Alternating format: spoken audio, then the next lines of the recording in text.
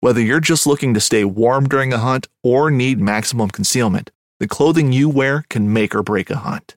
At MidwayUSA.com, we understand hunting clothing has come a long way with more meticulously crafted camo patterns, advanced scent control technologies, and weatherproof options to withstand the elements. Hunters have to wait until their favorite season, but shouldn't wait on gear, which is why Midway USA offers super fast shipping. When you're ready for your next system, log on to MidwayUSA.com. This upcoming concert season will be all about the boots, and Tecovas is your stop for the best in Western style.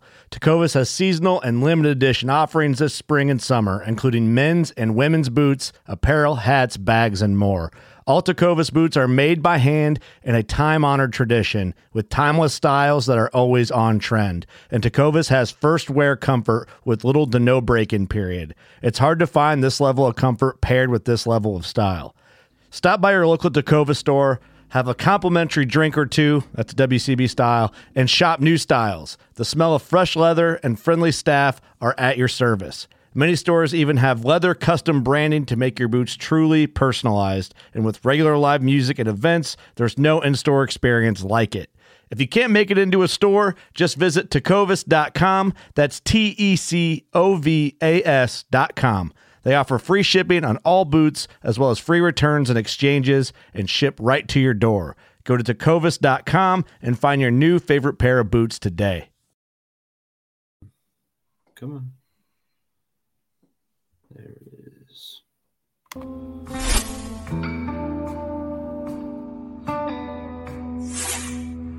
Welcome back to the Paddle and Fin Podcast Network.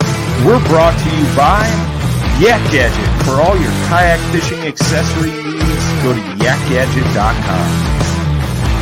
Pelican cases, coolers, and lighting. Go to pelican.com. The 153 Bait Company. For all your hard and soft bait needs, go to the153anglers.com. Now let's get this show started.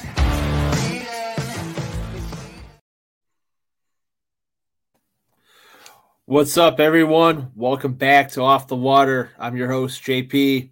And on today's episode, awesome episode we're going to be talking about an up-and-coming brand in the fishing industry, one that you guys are going to start seeing around a hell of a lot more. But we're going to talk to the man behind this, and we're going to talk about Midwest Smallmouth. So without any further ado, I want to welcome Josh of Achigan Brand Clothing, the official brand of Smallmouth. Welcome to the show. What's up, JP? Love it, dude. Man, thanks for coming on tonight. Thanks for taking the time out. This is pretty exciting because, you know, it's like think about it. You could be talking to somebody who's very small, humble beginnings, and next thing you know, you're going to be, you know, rolling it in like Patagonia. Man, you know, that's funny. That's sort of my goals for this company is to get it to some, you know, level as a company like Patagonia or Sims or whatever. But yeah, we got a long road ahead of us. We're doing it, you know, sort of without a bunch of investment at this point. So, yeah, man, we're just having fun with it right now. So. Hey man, and that's the best, you know, that's the best way to do it. You can't do something that you can't have fun with or that your heart's not in. And, you know, for anyone who is new to the brand or new to them, I know a lot of our listeners, from myself and fellow host Brad Hicks, we've been promoting the heck out of you guys, but I'm going to share with you what Achigan really is. So let me pull up your guys' website, share my screen here, and we're going to go to tab.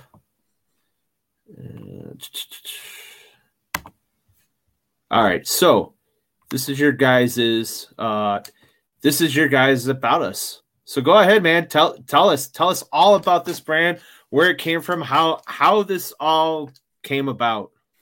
Yeah, man. So, you know, just to give a little bit of background on me, I'm sort of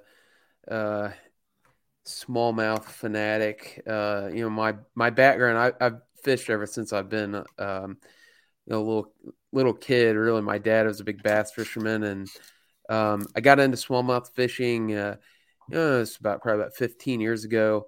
Like pretty hardcore. I'd always fished for smallmouth, but just like wasn't dedicated to it, and I sort of fell in love with it. And one thing led to another, and my buddy and I started a podcast called Smalley Talk, and a lot of people know sort of that podcast. And we're in our third season now, and sort of just did that as a way to just share our love with the public of our smallmouth adventures. And my thing, I've always owned. I started a small business with my brother about 12 years ago in the medical industry, which is my day job. And what that's afforded me is a little bit of flexibility, freedom to do other entrepreneurial things. And one of the things I always wanted to do is I wanted to start a company in the fishing industry, but I wasn't quite sure what it was. I didn't want to start something I wasn't passionate about.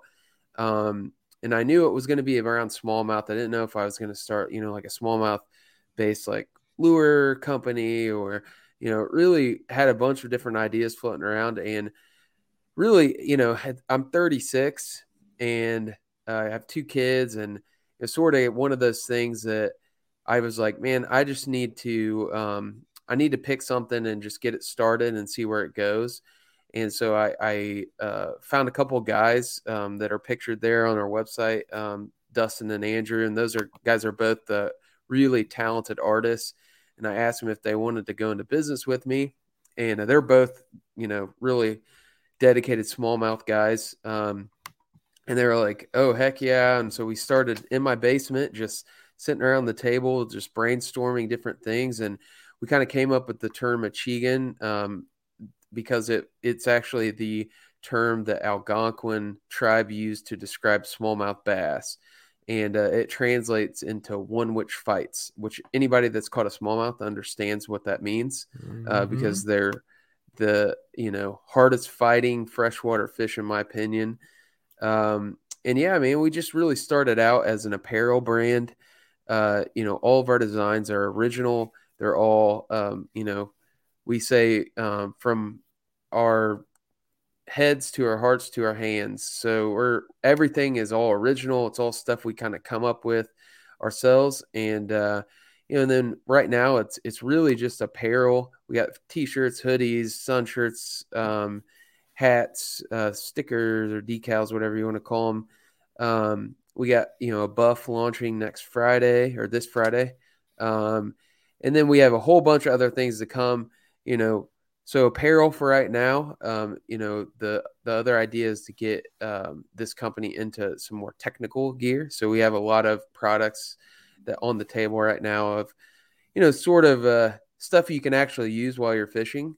Okay. So we're going to sort of attack the wet wading market, which we feel is underserved right now. And a lot of guys that fish for smallmouth, they're wading creeks and rivers and stuff. So we're going to have some, hopefully over the next 12 months, we'll drop some wet wading gear. So that's sort of the next phase of our plan. But yeah, that's sort of what we're all about. So yeah, dude. And, like you said, from your head to your heart to your hands, this is something that you could see it in your guys' design. You could see it. I'm going to pull up your Instagram right now, but you can see it even in just the way you present yourself on social media. When you're 1 second. So let our listeners know, when you catch a 20, what's the call? We go berserk when we catch 20s. I just caught a 20 this Sunday, and we did a little dance. We, we're yelling, we're doing all kinds of stuff on social media. But yeah, that's one of the things, for me, here's the thing, we're authentic people, right? we're authentic fishermen. That's a video you clicked on, by the way. But Yeah, you know, I think it has your guys' hand in there. yeah, yeah. So we're like authentic fishermen. Like, so our thing is like, you know, sort of like all of our stuff is from guys who get it. Like, we get it because that's like what we're really passionate about. And you know, I have no, like, Instagram's funny because I have years and years of pictures of smallmouth and release videos and stuff. And I have no shortage of content for our Instagram account. I can go back into the archives and get, you know, pictures of all kinds of fish. Because a lot of what you see, like, you know, we put out, it's like, hey, man, this is a fish I caught like 2 or 3 years ago, but it was a cool, like, you know, release video or whatever. But yeah, Sure. I'm glad that you say that because it really means a lot. Like, that's what we're trying to portray. Like, you know, we want our stuff to have like that authenticity behind it. Like, we're really just we're nuts over smallmouth and fishing, and all the stuff we do is like I said, we're just having fun right now. It is work, and it's turned into, I would say, my wife is I'm gone a lot more than I used to be with the stuff. You know, we're spending a lot of hours on it. But it's like, to me, it's like a labor of love, you know, stuff that I like doing. Sure. And so every hour we put into that, it really is something that, you know, I enjoy doing. So I pulled this up and we talk about, you know, getting it right and the lifestyle that comes. And again, smallmouth, you know, the way I look at it, being that I'm from Chicago, I'm from the Midwest.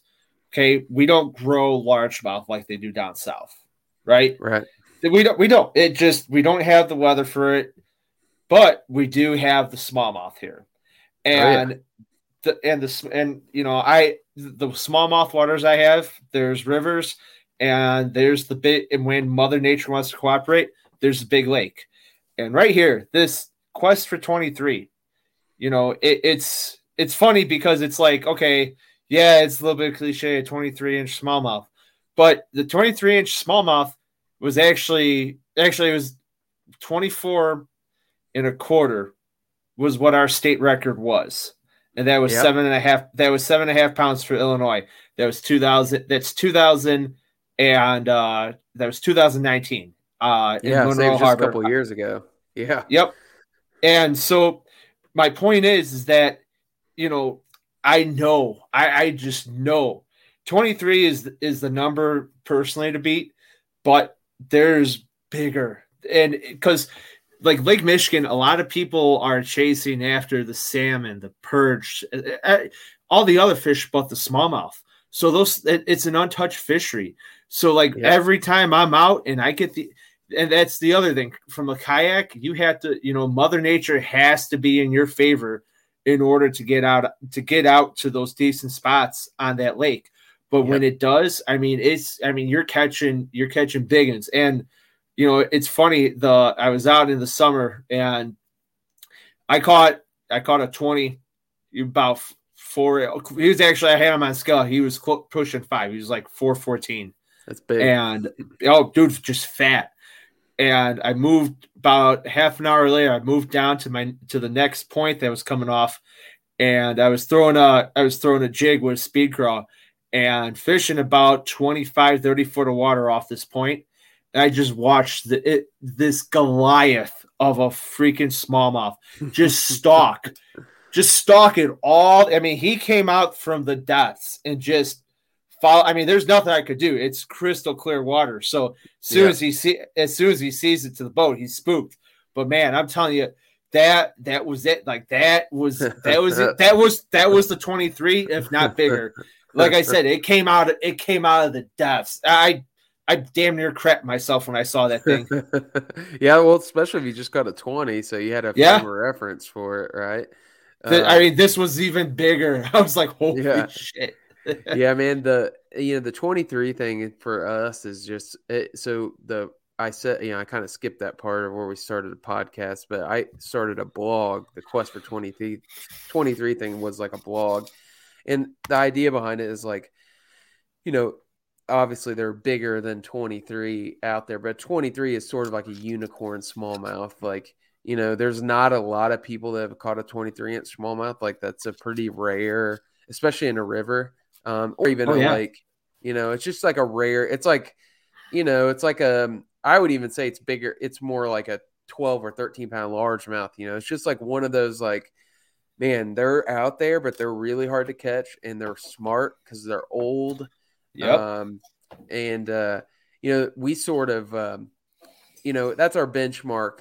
And, I have a couple 21 and a halves on my resume. And I fish, I fish a lot.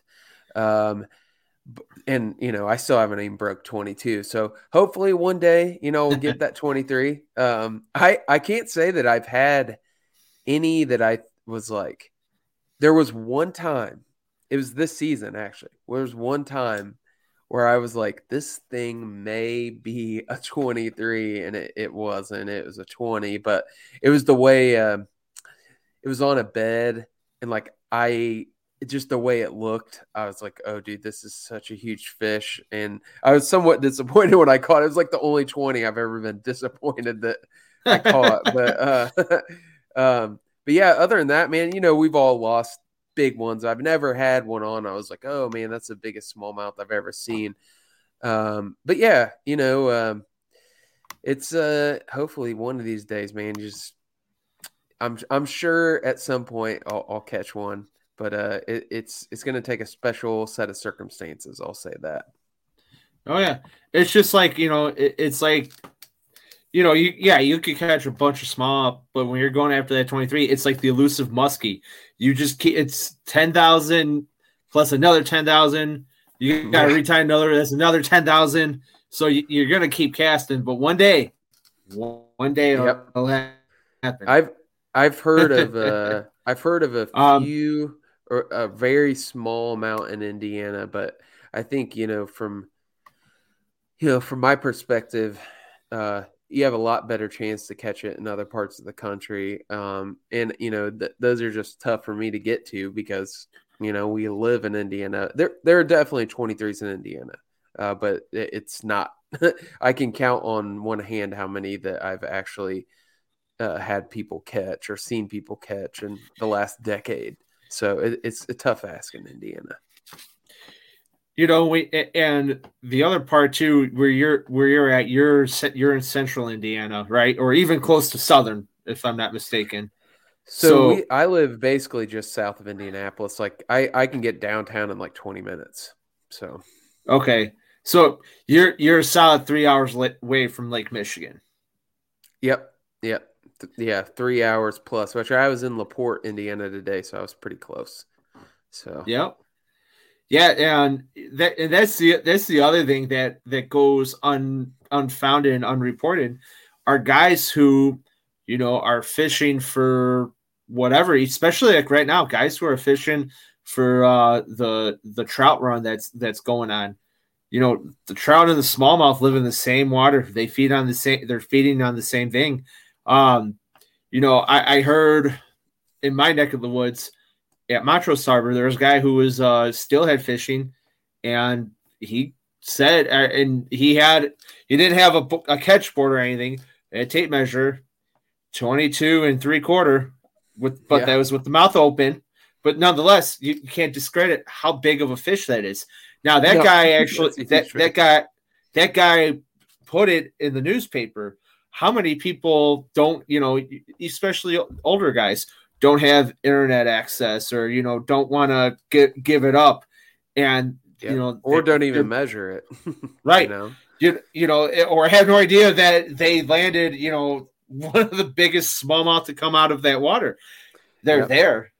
It's just, there's definitely, especially when you talk about the Great Lakes, you guys have some crazy, like the goby population in there. Those things or the smallmouth just have flourished with that invasive species. But that's a whole, Lake Michigan is definitely definitely holds lots of 23s, I'm sure. I'm sure for 100%. That area in Indiana, from East Chicago, from Hammond to Gary, there's reports all the time. Guys, who are in bass boats, not measuring but weighing, you're getting 5-6 pounders coming out of there. So that's definitely within that 20 plus range for those smallmouth, and they're footballs, and that's Indiana. That you go to Michigan, come over on our side. It's just like I said, you got to get Mother Nature to cooperate with you on this. Yeah, the guy that caught the state record in Illinois, he caught that like off the bank in like the Chicago River, didn't he? No. So he was in a harbor, and it's a concrete. It's just a concrete walkway that goes alongside the harbor. It runs north and south parallel with the lake, and all he was doing, actually, what I understand what he was doing is he had a peanut butter and jelly TRD. Right? Yeah, TRD tied on.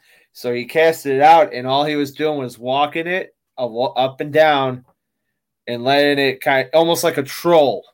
Yeah. And right, foot troll, because there was and again, we had an abnormally warm fall this year. So a lot of the boats were pulled out because at that time we were getting like snow and stuff. So they were pulling boats off the harbor really fast. So there was no boats. So he could cast as far as he wanted and just walk it. And I fished that area. I know that area well. It's from where he was standing. It kind of drops off like a bowl. And it's one, if you cast out, like if you're trying to catch the break wall and it sinks in the middle, it's one big bowl that slopes like that, and that he probably had it in the right place at the right time. And, that smallie was holding right there. How far is it, like, when he had to land it, did he have to, like, winch it up? Like, is it off the water at all, or are you, like, down level with the water? If you got on your belly, you could grab it. Okay. Yep. Because I know some of those spots I've seen downtown, you're like, those guys have big old long nets that they use to like scoop them up with and stuff. If you're fishing like kind of up off the water, yeah, those are higher break walls. Where he was at, that break wall is pretty close level with the actual water. Actually, the water's been a lot higher, so even even without any wake, it's almost level. Maybe a half foot down. So you're right there on top of it. So yeah, no problem landing it for sure. That's cool. Well, if I'm next time in Chicago, I'm gonna go hit that place up, dude. At least go check it out. Bring your yak. I'll take you out. We'll get some smallies while we're out there. All right. So speaking of smallies and the brand, man, I want to kind of go over some of the stuff you guys have on your websites, looking at some of your t-shirts. So here's a new one right here. This was one of your newer releases, this Smallie 1T, right? Yep. What's the design behind that guy? So that was one of when we originally started the company, we sort of went through our process of doing a logo. And that was actually one of the original like logo concepts that we had narrowed it down. I think that was probably in our top like 5. And so what we did is like, hey, like the ones that didn't get cut as our main logo, we'll just use those as like future designs. So that was one of them. We actually, nobody knows this. This is somewhat of an exclusive bit of information here, but that we're coming out with a hoodie. Just prior to Black Friday, we're coming out with a hoodie with that same design as well. So we'll have that, awesome. Here in a couple weeks. So we're gonna have 2 new hoodies, and then the buff, and then we got a whole slew of new stuff coming in between Thanksgiving and Christmas as well. Whoo, man! So yeah, we'll have a bunch of new stuff. My fingers are going to hurt from typing in that debit card number. I think I got it automatically saved right there. Yeah, we got so we have some like beanies that we're gonna be launching. So you'll see those. So some sort of stuff for the winter, early springtime, and then we'll have some hoodies.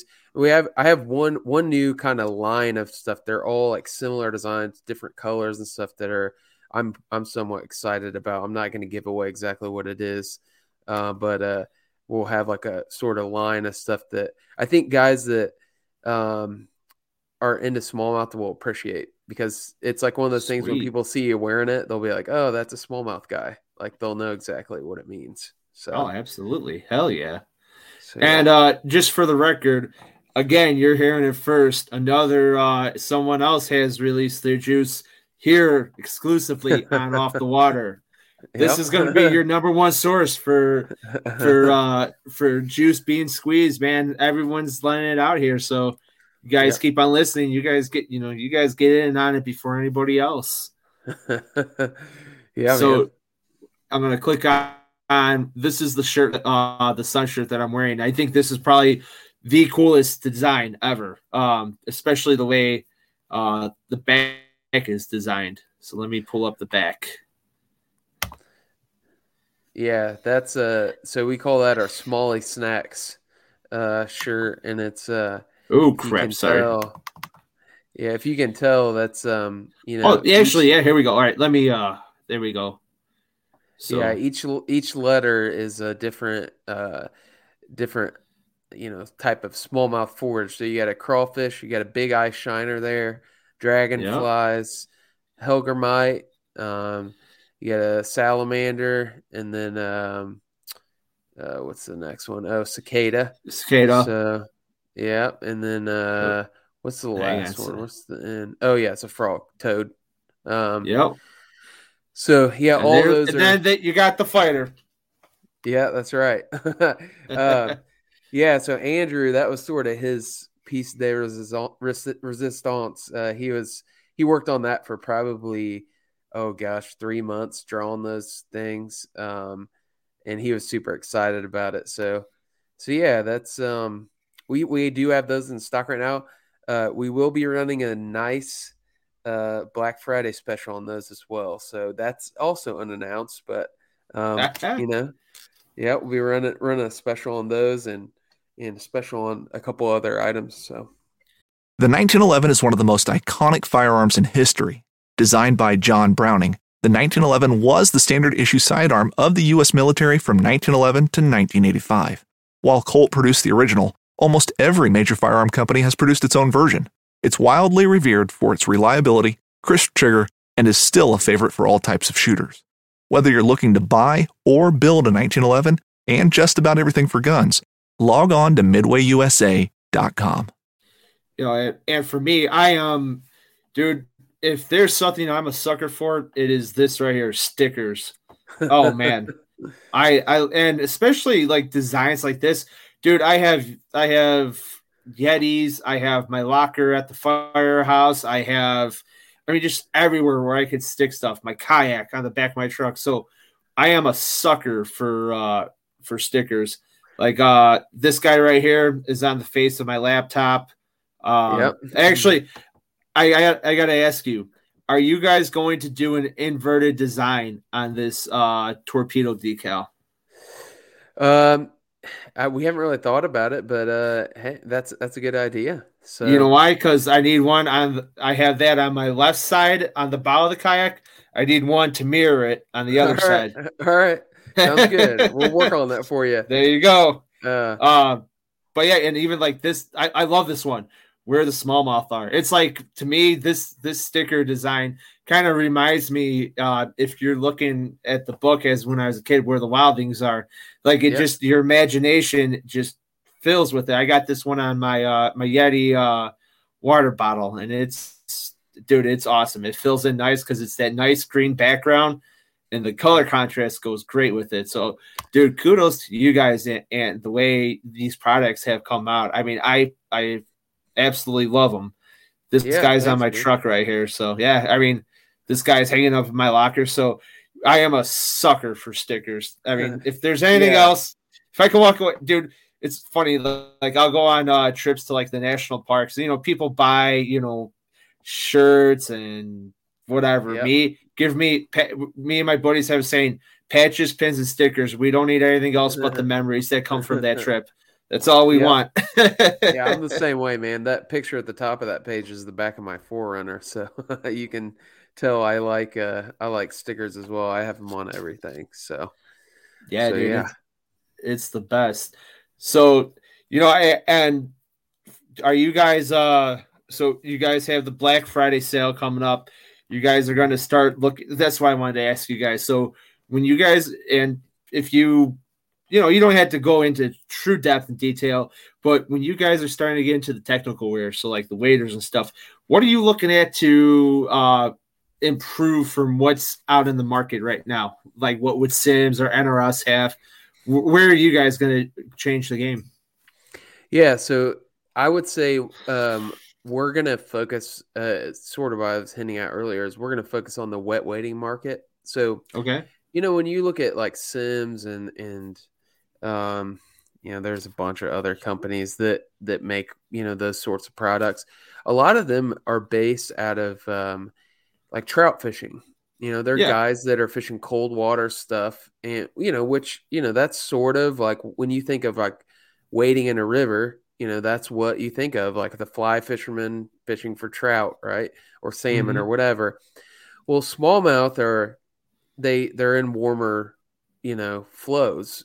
So, in the springtime I'm wearing waders, but as soon as, probably the spawn ends, like I'm in, pants and, wet shoes, and I'm getting in the water, getting wet.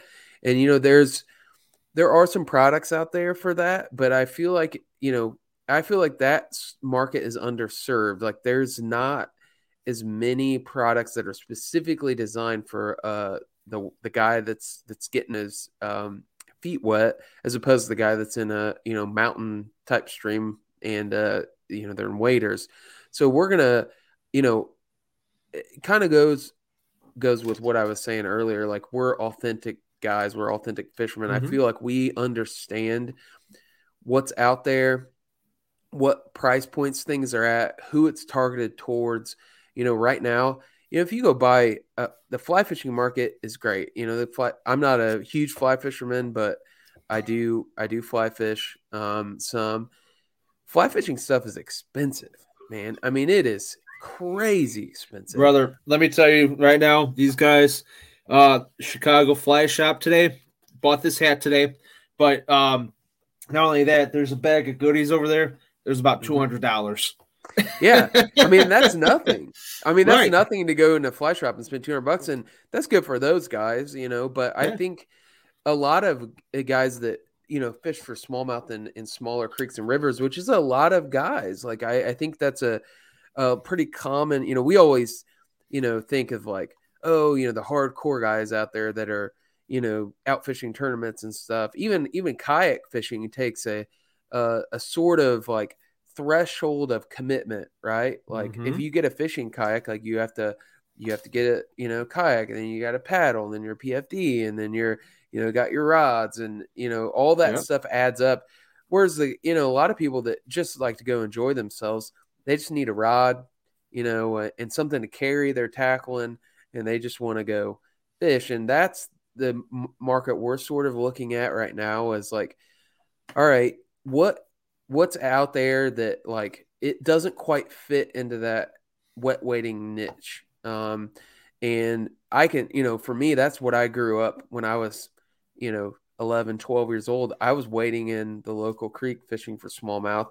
And, back then I was wearing old tennis shoes and gym shorts and, but over time I was like, oh, it'd be nice to have this and nice to have that. And there are things out there that you can use, but like I said, they were sort of designed in the, for like the trout guys. And then, you go to a fly shop, you spend $150 on a chest pack or something. You're like, yeah, this works, but it's like designed for a fly box, and it's not really like, it's not well thought out for what I'm doing. And we're sort of going to attack that market. And then also, I think subsequently we'll also cater to some of the bank fishing guys as well. Yeah. because a lot of that stuff that you would use for wet wedding, you would also use for, bank fishing. So, that's going to take a little bit more capital to do that. It's going to take some more time. And we have some, rough kind of plans sketched out. That's where I see like the next sort of iteration of Achigan is like, hey, we can take it, out of apparel, and the apparel thing will always be a part of what we do. But I want to start, pushing towards that product set. And, it may be harder than I'm thinking it's going to be, but when I set my mind to do something, I do it. So we'll do it one way or the other. Absolutely. And, you talk about, getting into an aspect, you're going where there is a market for this. You're going somewhere, you're going where the territory hasn't been explored, right? Because there's a lot of DIY that's out there. I mean, there's a lot of guys who are making homemade things to supplement what you are embarking on right now.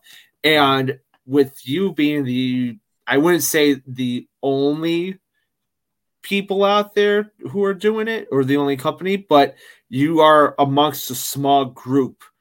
And I think because your guys' experience as fishermen, not only from the bank, but, on the water, whether it's in the jet boat, the kayak, or in a regular boat, you guys are all doing it every which way. So that plays into everyday use and design, where you have guys, at, brand X or brand Z, who, it's someone who went to college for 4 years, never fished in her life, but just because he knows schematics and can look at something and go, oh, this might work, but doesn't know what's out there, the products out there, or how to maneuver the terrain. You guys can have the upper hand on that and definitely excel in that market.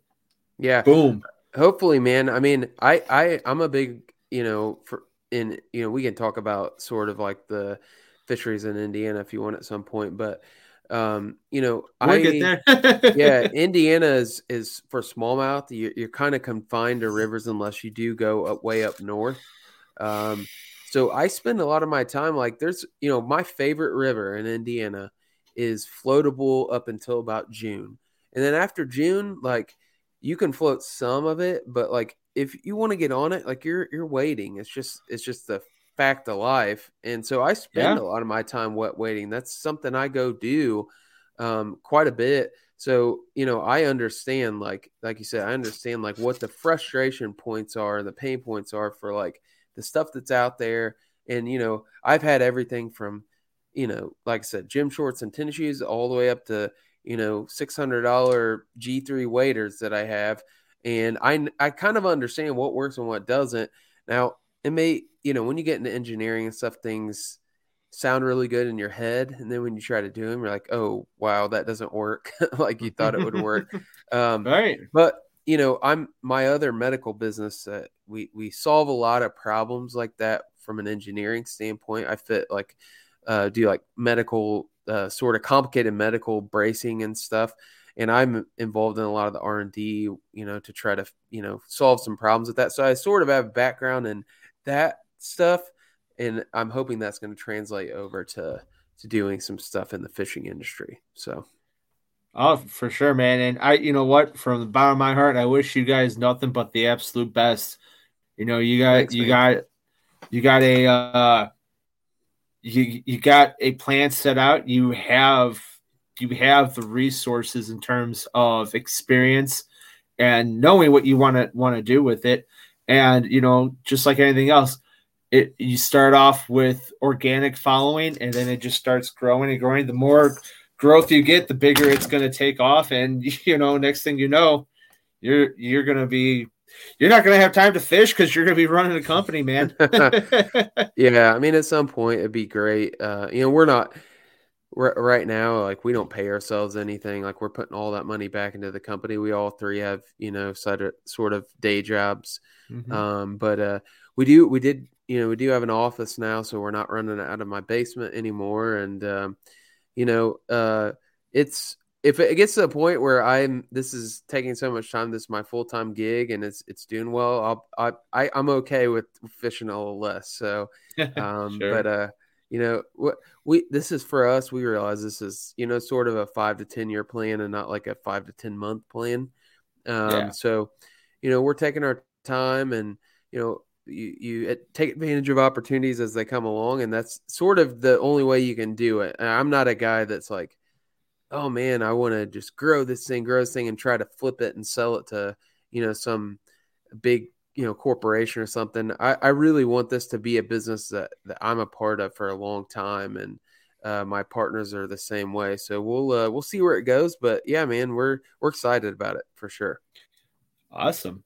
Well, let's you hinted at it. Let's talk about, man. Let's talk about some of these smallmouth fisheries in Indiana and within, because a lot of these rivers that are in Indiana, some of them, come from Illinois, some come down from Michigan. So, let's talk it, man. Tell me where you got where's your favorite? You don't have to give up juice spots, but what's your favorite place to fish for smallies? I have I'm not gonna like hide anything. I mean, anybody that knows anything about Indiana smallmouth, it's there's not a ton of places. So it's like, the good ones people sort of know about. And, the one I was actually referring to earlier, Sugar Creek, which is, okay, I would call that, it's a river, but the upper stretches fish more like a creek, but I would say a small river. And it flows into the Wabash. So it's free flowing all the way from its, beginnings in a cornfield, wherever the spring that, starts its way upstream, all the way down to the Wabash. It's free flowing. They actually just took out the only dam there's an overhead dam that they just took out like 2 months ago. So it's 100% free flowing. The river in most sections, it's got a 20-inch limit smallmouth per day. So there's a local guide, Chad Miller, who was part of sort of instituting that 20-inch trophy limit. And that combined with the fact that it runs through 2 state parks, sort of protected, I would say more of a protected, and it's scenic. It's super scenic. At Midway USA, we know the AR-15 is one of the most popular rifles in modern American history. Known for its modularity and widespread use, it's often considered essential to any gun collection. The essential things you need to run an AR-15 are usually always in stock during shortages, things like magazines and 5.56 ammo. Whether you're looking to buy a new AR-15 or buy parts for your modern sporting rifle, log on and for just about everything for the outdoors, shop MidwayUSA.com. And that river it runs, I think, free flowing about 64 miles. And that thing is it's a great river. So that's probably what I consider my home river, even though it's about an hour from where I live. That's what I consider my home river. And then you have White River that runs right through this heart of Indianapolis, which has gotten a bad rap over the years because of, it runs through industry. So, we have some pollution and stuff. Some places are better than others. They are working on a $2 billion, when I say it's a B with the billion with a B, capital B, that $2 billion project to clean the White River up. So they're actually digging a huge rock tunnel and they're diverting all the runoff from the city underneath this rock tunnel. And so it's some crazy, it's like 15 billion gallons a day of water that is like going to be diverted. That's not flowing into the river. It's like some crazy amount. So they're, over the next 5 to 10 years, that river is going to get completely transformed from what I've been told. But that even right now, it's an excellent fishery. Like smallmouth, it probably outfishes about any other river in Indiana, just being honest. From a size and quantity standpoint, it's a great river. And there's, you can fish it. Really, it's the West Fork of the White River. You can fish it all the way from, up towards Muncie, Indiana, all the way down, really down south of the city. And once you start getting south of the city, it starts changing a little bit. It's more of like a sandy river than a rocky river. Okay. So the smallmouth populations decrease, and then you get more like largemouth and spots sort of once you get down further. And then you got the Tippecanoe. We were just talking about that. That's another. Yeah. I would say that's probably if you're going for like the upper end river fish, that's the place you want to go. I have seen 123 out of there before.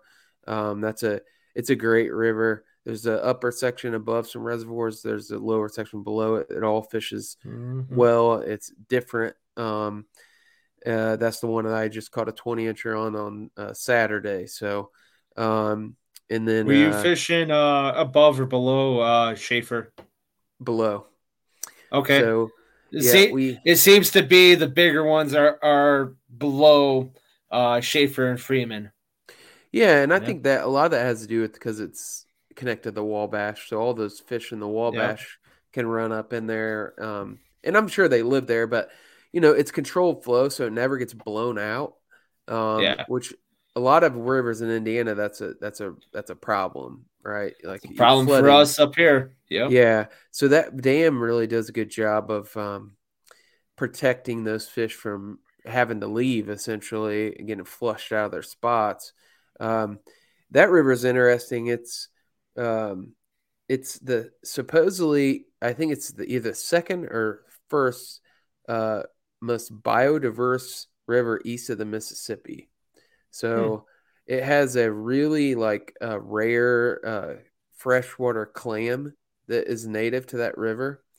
And they actually have a minimum flow requirement for that dam to keep those freshwater clams healthy. And so it never drops below 500 CFS. That's like the minimum flow that they have to pump out of that dam. And it has everything from, huge carp to muskie, drum. I've caught a bowfin out of there, smallmouth, largemouth, spots. There's everything. It's a crazy fishery. Like, rarely do you fish that and not catch at least 4 or 5 different species of fish in a day. When we were there for the Paddle and Fin Trail series, myself, Brian Sheeler, and who was with us? Was it? I forgot who else was with us. But right around where the Indiana Beach State Park is, or State Park, not the state park, Indiana Beach, the amusement park. Yep. Yeah, Mike Grimsley got into a bunch of white bass there. Oh yeah. And oh man, and we're marking schools then. We hooked up with a couple, but man, just the immense. I mean, they're just stacked in there. It's crazy. Actually, I did get one further downstream from there. That was a 16. So for white bass size, that's a pretty big white bass. Yeah, they have hybrids in the river down below, and my buddy caught one I think it was last year, and we didn't weigh it, but it was 7-8 pounds. It was big. That's awesome. Yeah, state record's out of there, actually, out of Oakdale Dam. Okay. Yeah, so it's got a lot of. It's just a cool place to go. But yeah, Tippy's fun. It's just a little bit. It's an hour and 40 minutes or so from where I live. So if we go up there, and the access is somewhat limited, so it's like a minimum 9 to 10 mile float, and that's why the jet boat will take that up there a lot of times, just to sort of not be stuck on the river all day long if it's a crappy day or something like that. Yeah. But yeah, it's a great river. You got, and then from there, there's a lot of smaller streams. You got some more like creeks that are feeder, into like White River has a lot of good feeder creeks. And then there's the Flat Rock River is pretty good. The Blue River is pretty good. We got Whitewater River is pretty good. And those are all sort of scattered throughout the state. But they all have their days.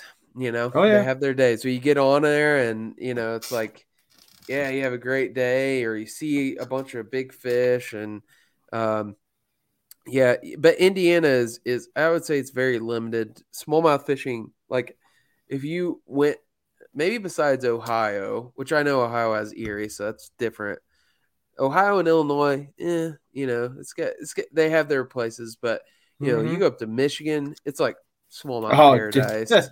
Wisconsin, Oh, yeah. even like Tennessee, Yep. unbelievable smallmouth. There's so many states that have like crazy diverse like river systems and lakes that are just great smallmouth. Indiana is just I would give it like a D if I was going to grade it as a smallmouth state. It's okay. It has some places, but it's definitely not like if I have a week of vacation, then I'm like, man, I just want to go and fish somewhere. Like I'm probably not spending it in Indiana. Like we're gonna go travel and go, and we sort of do that. We travel around and been in caught. I need to look at my tally of the states that I've caught smallmouth in, but it's a lot. Like I've caught smallmouth, I think in 13 different states. So, Okay. Sort of working. I'd like to catch one in every state that they exist in, which is Florida and Alaska. I know do not have smallmouth. Other than that, I think they're about in every state. So I'm working through it. Florida. What is no, you know what? So I don't know. What is that? Is it not a Guadalupe bass, a shoal bass? Yep. It's a combination of a smallmouth and a largemouth together that are in those river systems down there. Yeah, the shoal bass is like native to like the I think it's the Apalachicola like river, and then everything that connects to that. Smallmouth is interesting, and I may be screwing this up, but we had a fish biologist on our podcast, and he was talking about the native range of smallmouth, and sort of like the furthest south that they're native to is the Tennessee River.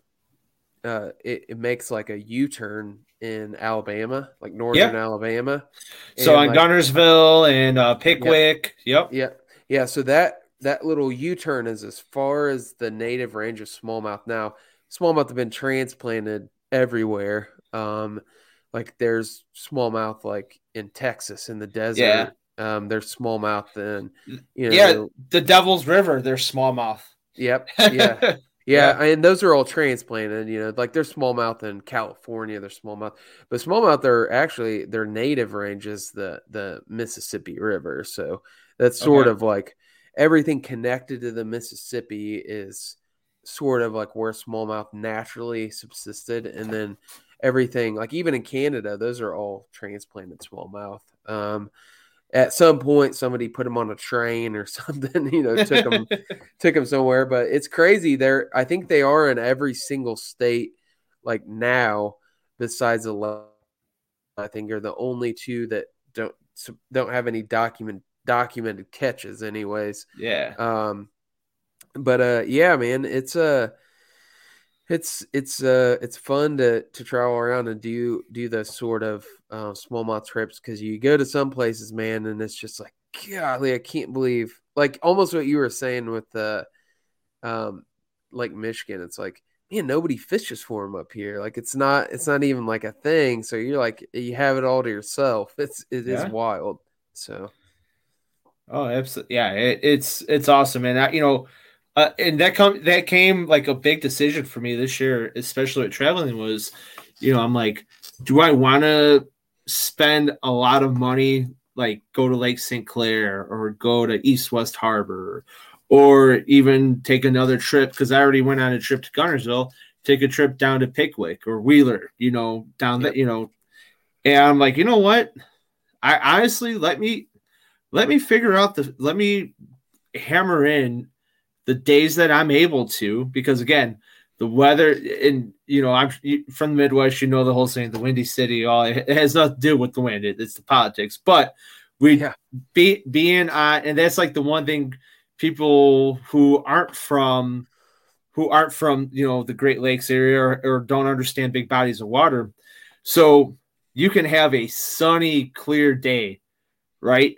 But if you have a sustained wind out of whatever direction it is, you get waves, rollers. You're talking about 1 to 2 foot waves where, it might look nice on the surface, but when you're on a vessel out there, you're trying to, it makes for a hard time. Even with spot lock, you're not staying in position all the time because you're constantly getting moved around.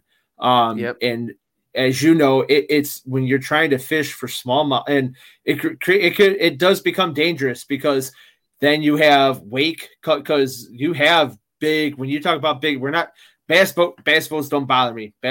I could get zipped by a bass boat and be fine. However, when you got these giant yachts that open up out there, I mean, dude, the wave coming, it's like a tsunami. It just keeps like gaining strength and getting bigger. You're like, there's times where I'm fishing and I'm like in a good spot. I'm like, oh man, this is great. Crap, I gotta turn my freaking bow into this wave, otherwise I'm going with the wave. I mean, it's like the ocean. It gets really dicey. So you have to, as fun as it is, and they're there, you have to know, you have to have a level of awareness. You have to have situational awareness, just like anywhere else, but even more out there, because and it's my podcast. I'll say it just like I'll call it what it is. I will say about 90% of the people who are boating out there are intoxicated, and they're not looking out for you.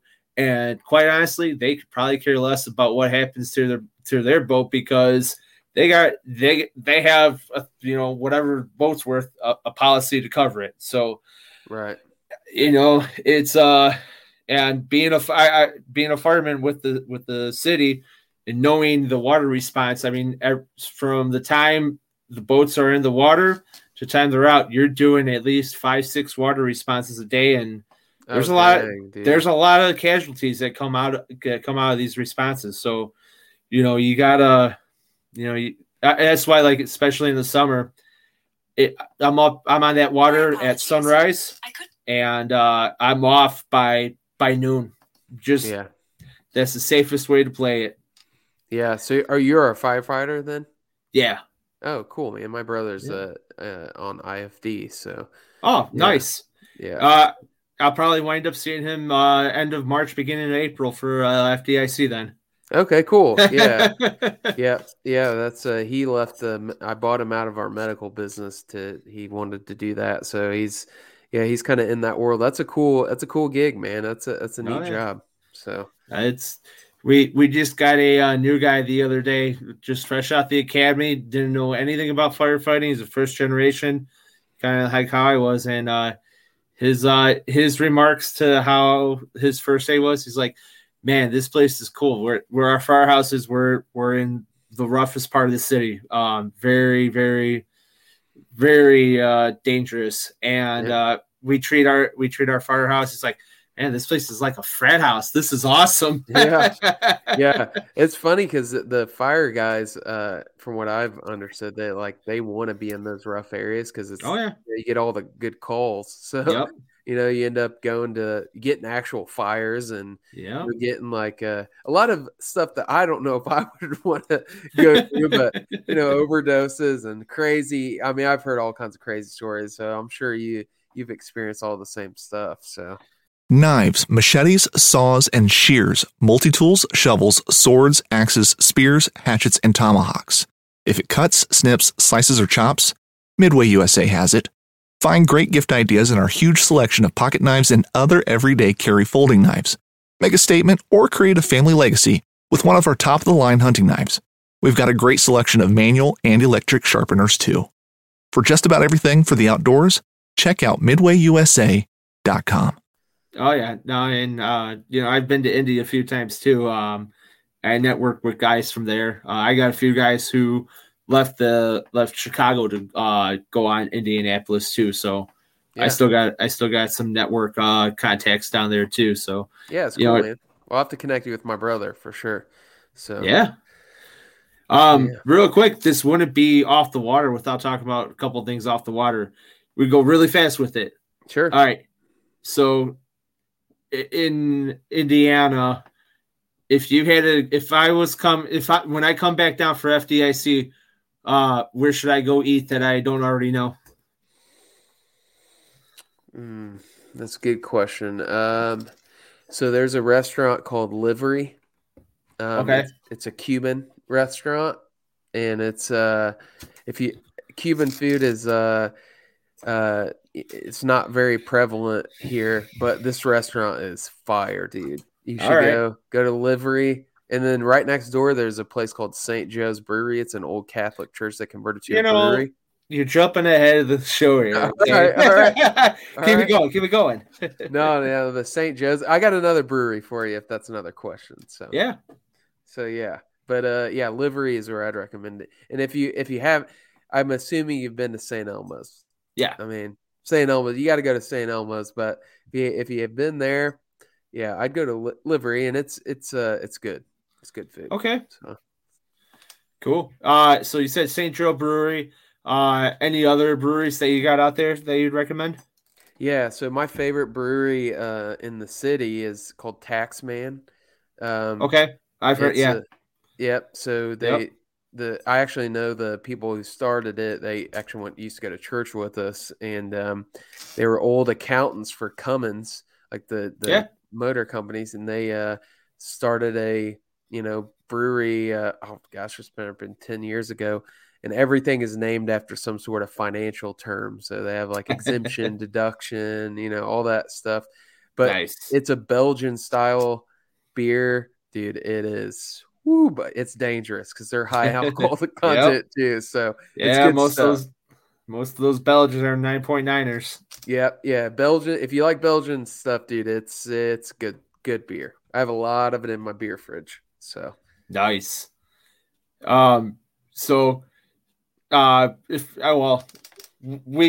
is a given if you've gone to FDIC. But what bars do you recommend around Indy? Man, I'm not a huge bar guy. My favorite, my go-to is probably Chatham Tap. Okay. It's actually like an English soccer pub. And the reason I go there, honestly, the beer's good, but they have the best wings you'll ever eat in your entire life. They're called Prince Dean Angel Wings. Huh. If you like wings, that's a really, really good spot. It's on Massachusetts Avenue, which there's a bunch of bars and stuff on that kind of strip. So so Chatham Tap, that's what I'd recommend. What was it? If my memory serves me right, is that the Wild Beaver that's still there? Yeah, I think that's one. That has the mechanical bull in it, right? Yeah, there's one that my brother was telling me that all the firefighters go to, but I can't remember which one it was. I don't know the name, but it's directly across from Lucas Stadium. Yeah, he was telling me, he's like, yeah, that's sort of like the firefighter bar. So I don't even know if I've ever been in it before, but yeah, Chatham Tap for the wings. So that's cool. What I would suggest. And then being Indy, you guys are a big racing town. Any monuments or other places of interest to check out while you're down there? Check if you haven't been to the track, you should definitely go to the track. I mean, the Speedway is really cool. I've been there tons. The coolest time I've ever had there is I've ran the mini marathon. I've ran that several times, and you get to run around the track. Oh, that's cool. It sucks because it's like 2.5 miles, and you're like, oh man, this isn't that bad. And then you're like running it, and you can you're running like a half marathon, so it's 13 miles. But that track, dude, it just seems like you're on it forever. I mean, and then there's they have a museum there and stuff, and then there's other like smaller raceways, but in Indy, that's, if you haven't been to Speedway, it's iconic. You should definitely go check it out. So cool. And then last but not least, any kind of in India itself, I know there's not, but going south, any state parks or other places for other recreational activities like hiking or biking, anything like that to check out in that area? Yeah, so we have Brown County State Park is sort of known for their mountain biking. They have people from all over come to Brown County. I'm not a mountain biker, but I have a lot of friends who do. The one I was referring to that Sugar Creek runs through is probably my favorite state park. It's Turkey Run State Park, so it's west of the city, but it's it's a really unique area because it's where basically the glacier melt carved these huge canyons. So the glaciers in Indiana stopped just south of Indianapolis. So the big glacier that came through the city, it stopped. And you can see it's crazy. If you look at a topo map, everything north of the city is flat. Everything south of the city has rolling hills. And so whatever the glacier name was that stopped right there, all that melt off, a bunch of it ran into Sugar Creek. So Sugar Creek is sort of like a really cool, unique area because of that glacier melt. And it has a bunch of rock, granite and stuff that's not native to Indiana because it all came out of that glacier. And it created like a microclimate. So there's actually trees, like hemlock trees are only found natural in the Sugar Creek like area. And that's what makes it cool. Like it's just, you go to Sugar Creek and it feels like you're not in Indiana. But Turkey Run and Shade State Park are both a lot of hiking, a lot of stuff you can do. And the Sugar Creek runs right through the middle of both of those. So that's what I'd recommend. That's pretty cool, man. I'm actually looking on your guys' Instagram again because I think what you're describing, and I can't see it right now. I'm going to share the screen with you, but there was a picture that you guys had, and it had you guys were drinking some banquets in that picture. Was that? And it kind of looks like what you're describing. So that's actually Flat Rock. So that's a little bit different of a river. There's a bunch of pictures of Sugar Creek on both mine and like Smalley Talks and my personal page, but you can see like on the Chegan page. So like, where's one? Like you go down. So there's one of Andrew's like standing, the sun shining behind him. That's Sugar Creek. The one where we're standing around the campfire at Sugar Creek, the one of the underwater picture of the fish at Sugar Creek. So there are such cool places like that river. It's not a huge river, like in parts, like it's, it might be that picture right there, that's in Montana, but yeah, I was gonna say, man, the glaciers weren't that big. No. So if you scroll up like towards the newer stuff, you'll see some of the Sugar Creek stuff. But it's Sugar Creek's just, dude, it's such an awesome place. Like it's if you haven't been there. So that's all. Yep. That's not. Yeah, keep going. I'll show you. It's like up a little bit further. So that's downtown Indianapolis. So yeah, keep going. The next little page, you're gonna see some, and it's not. Yeah, so that's Sugar Creek right there, the one where he's looking at the fish. It's hard to tell. Like it's not a huge river. Like I would say in places, it's probably, I don't know, maybe. Gosh, I'm trying to think of how wide it is. Maybe 80 yards across. It's not like huge, but it's big enough to where you can't put a boat on it, but you can put like a kayak or a raft on it, and it's just a cool place, man. It holds a special place in my heart. Let's just put it that way. So awesome. Yeah, I got a place like that. It's it's for me. It's here in Illinois. It's just like how Sugar Creek is for you. It's not it kind of like how White River is in Indiana. it's a smaller river system. It's called the Des Plaines River, which flows in. Yep. And there's a certain spot on it that's it kind of gets where it's shallow, it's deep, and then it gets super, super shallow.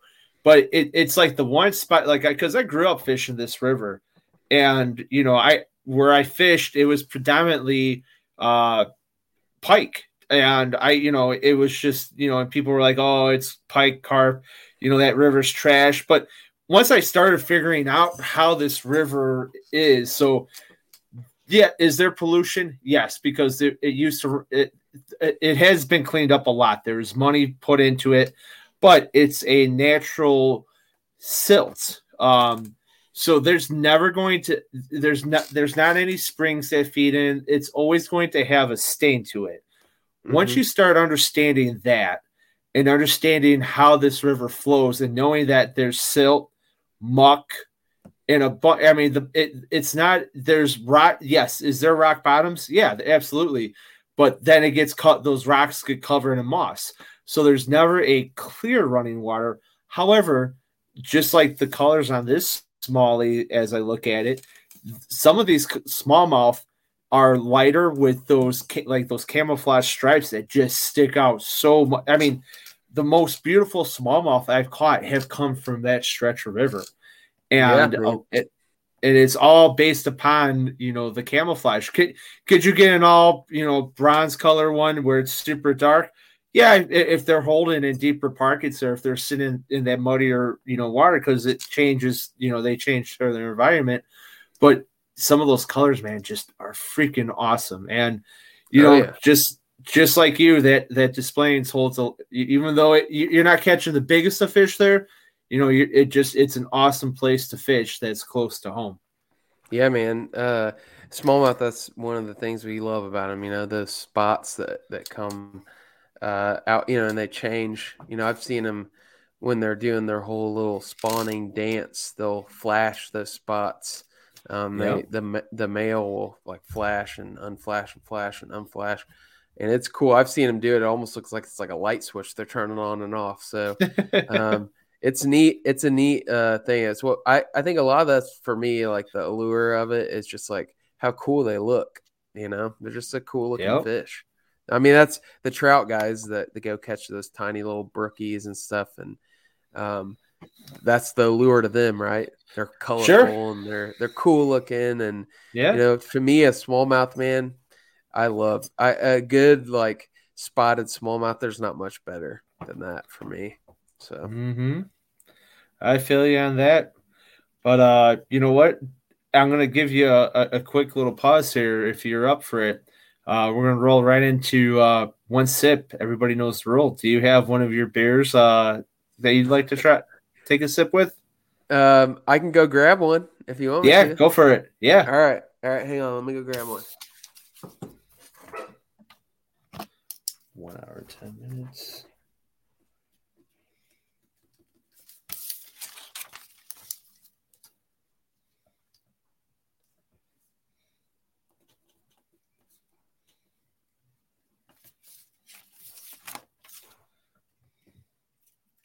Hunting boots are a critical component of any successful hunt. Whether walking a short distance to your blind or trudging miles through rugged terrain, your feet are carrying the load. Without the right boots, you could give up early and lose out on that trophy just over the ridge. At Midway USA, we make selecting boots for your next hunt easier. With just a few clicks of a mouse, you can decide on what's important, like waterproofing, insulation, size, width, and savings.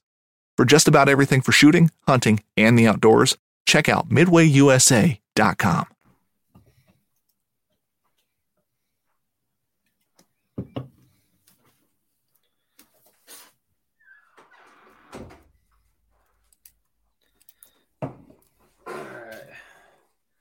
All right, I got it.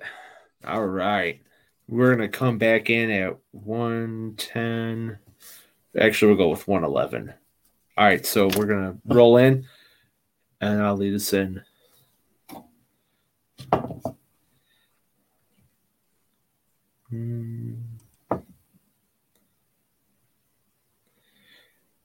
All right, boys and girls, it's time for one sip. Everybody knows the rules. Brought to you by Rocktown Adventures here in Northern Illinois. For all your kayaking and camping needs, check out Rocktown Adventures. So today we are going to be sipping Black Horizons because that's our local brewery that has been awesome, at least to 4-Star Fishing and Paddle and Fin. They play us all the time. They're playing the podcast in the brewery, so that's kudos awesome to them. So Black Horizons, shout out to Derek out there for keeping us in the mix and putting us on at your guys' brewery. So this is their the Horizonte Azul. It's the Mexican style lager. It's a very easy drinking beer. It's only 4.8 with an IBU of 10. So I'm not going to give the spoiler, but I'm going to tell you what my face is every time I drink this. So let's give her a good pour. And then go ahead. What are you drinking? So true to what I was saying, giving advice, doing a little tax man. We're doing a Blood Orange Gold Standard. So this is dreamsicle. Yep, it's a Belgian blonde ale with fruit, and this one's a little stiffer, but it's not. It's 6.2, so it's not terrible. I'll definitely take a sip and then some of this. Awesome. So we can do one chug instead of one sip. So you could do, yeah. I mean, one chug. My chugs or my sips are chugs. So that's what this comes down to. So once we're done with our chug, give your review of it out of 5 stars. What would you give your beer? So, all right, sounds good. Cheers. Right. Cheers, man.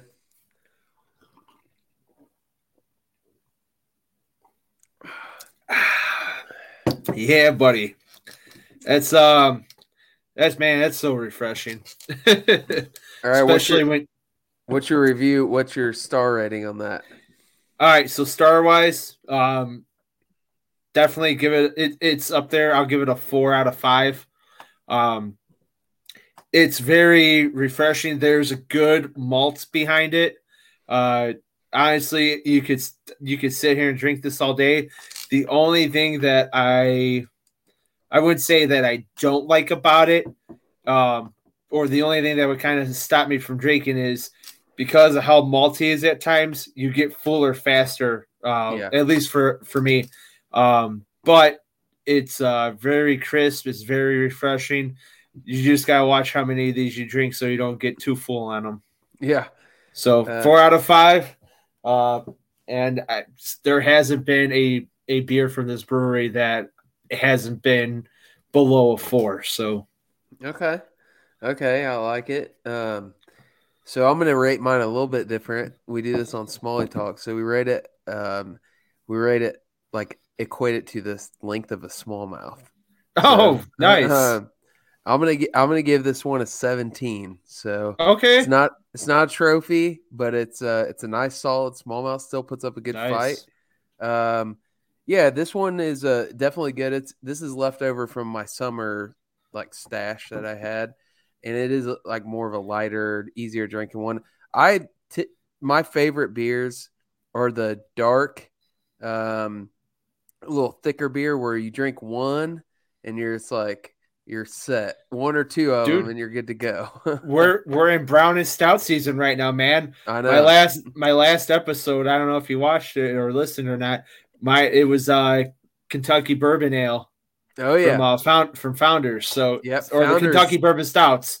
Yeah, the KBS, dude. That's the KBS. Yep, that's exactly up my alley for sure. It was the cinnamon vanilla stout, man. Whoo. Yep. Yeah, and those are like, for me, I'm not a guy that like will sit around and drink beer all day. For whatever reason, I don't, but I'll have 1 or 2 when I come home sometimes, and I just want them to count. You know, I don't want to have to drink a 6-pack to get my little buzz going. I want to drink 1 or 2 and be done with it. And that's why some of those darker beers are typically a little higher alcohol content. So, I'm pretty sure you guys do. Do you guys? It's going to be coming up within the next couple weeks. Do you guys get the Goose Island, their barrels? What do you call that? Yeah, I know what you're talking about. I've had them before. Oh my God. I have them every year, and there's been isn't it like a bourbon? It's Yeah, some kind of bourbon barrel. Kentucky bourbon. No, not Kentucky. Bourbon County. Bourbon County. Bourbon County. Yep. Yes. How can I? Yeah. So you know where I had that last time was at a place called Basbo's. It's a pizza place. Okay. And they had it. Honestly, that's the last time I had that, and it was good. And that was like 15% or something crazy like that. Yeah, they're extremely high in concentration. Yeah. It was like, oh wow, I need to like sober up a little bit after I drink one of these. Ask my wife about the first time we were dating, and this was the first time we went to one of the local bars that taps. They get different kegs of different, variety. So there's a different, variety style. So like they'll have instead of the stout, they'll do like a coffee stout or a barley wine, or infuse it some way or another. We first started dating, man. Oh my God, that night was yeah, she'll tell you all about it. Those will get you real fast. Oh man. Oh yeah. Yeah, for sure, dude. So yeah, cool. I love me some good beer for sure. Absolutely. Well, man, we're winding down to it before we say goodbye. Is there anybody or anything you want to shout out to, give some kudos to, want to put them out there? Yeah, man. I won't say there's like any necessarily people besides just the people that, like yourself that, promote Achigan. We really appreciate like our, when we launched, really didn't know what to think and how people perceive it. And the early adopting smallmouth crowd has been unbelievable. Just the enthusiasm stuff behind it. I know one of your, other host, Brad Hicks, he's been a great advocate for us. And, anytime people repost and tag us and all that stuff, that means a lot to us. So just, people listening to this, like keep doing it. Cause it does, it's what, for right now, you don't have thousands of dollars in the bank to throw in marketing. Like that's what our marketing is. It's our people who have bought from us and are enthusiastic about it. So, we appreciate that. But if you want to check us out, achiganbrand.com is our website. We're on Instagram as sort of our main platform. So we're at Achigan Brand on Instagram. And then, Smalley Talk, if you guys want to listen to that, we're on all the major podcast platforms. We don't do the fancy video stuff like Paddle and Finn, but because this, our faces are more faces for radio. So we keep ourselves out of that as much as possible. But yeah, if you're into smallmouth and stuff, follow us, and I'm sure we won't disappoint. So.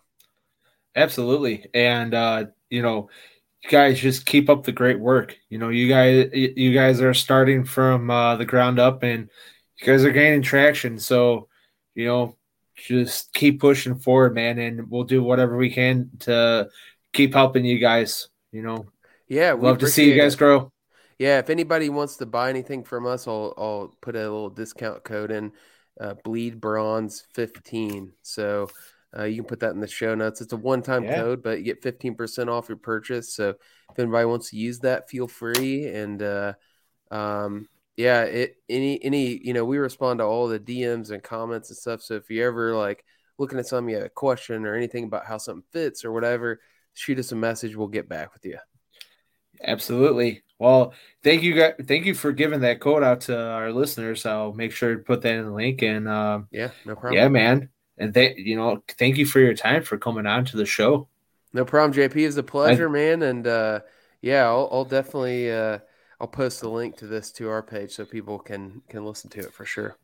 Cool, man. Well, stand by. We're gonna be closing out the show, but before we close out the show, there's a couple things I want to give. We had to give notice to. So to Yak Gadget, to Pelican Cases, and 153 Baits. And then just want to leave you guys with this.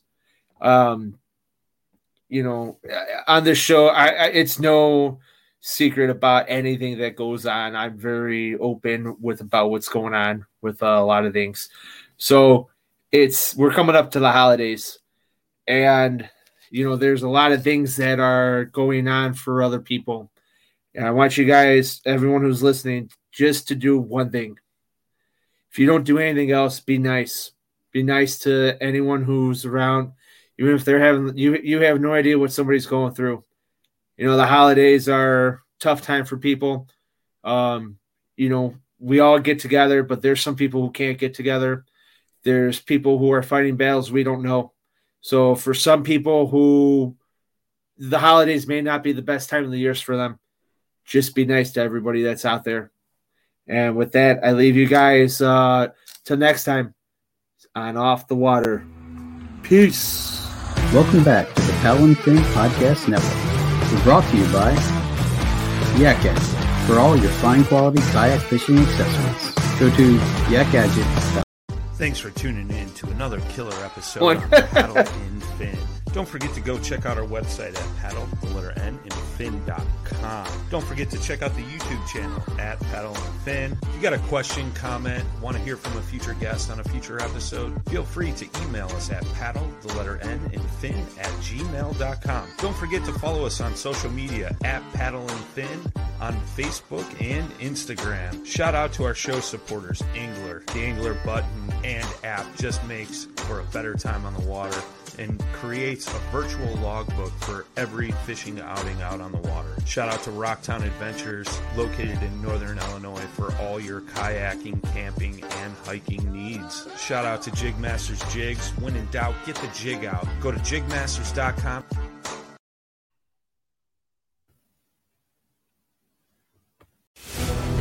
When you go out there and the fish are where you think they are, any one of these casts could be the bite. It's the most exciting fishing that I know, right here at Hawks Cave. Oh, that's awesome! Experience the best saltwater fishing the world has to offer. Don't miss Thursdays with Saltwater Experience, brought to you by Golden Boat Lifts, every Thursday night from 7 to 10 p.m. Eastern on Waypoint TV, the destination for outdoor entertainment. One of the most legendary shows in the outdoors is on Waypoint TV. Don't miss Primo's Truth About Hunting, Wednesday nights at 7 p.m. Eastern on Waypoint TV, the destination for outdoor entertainment.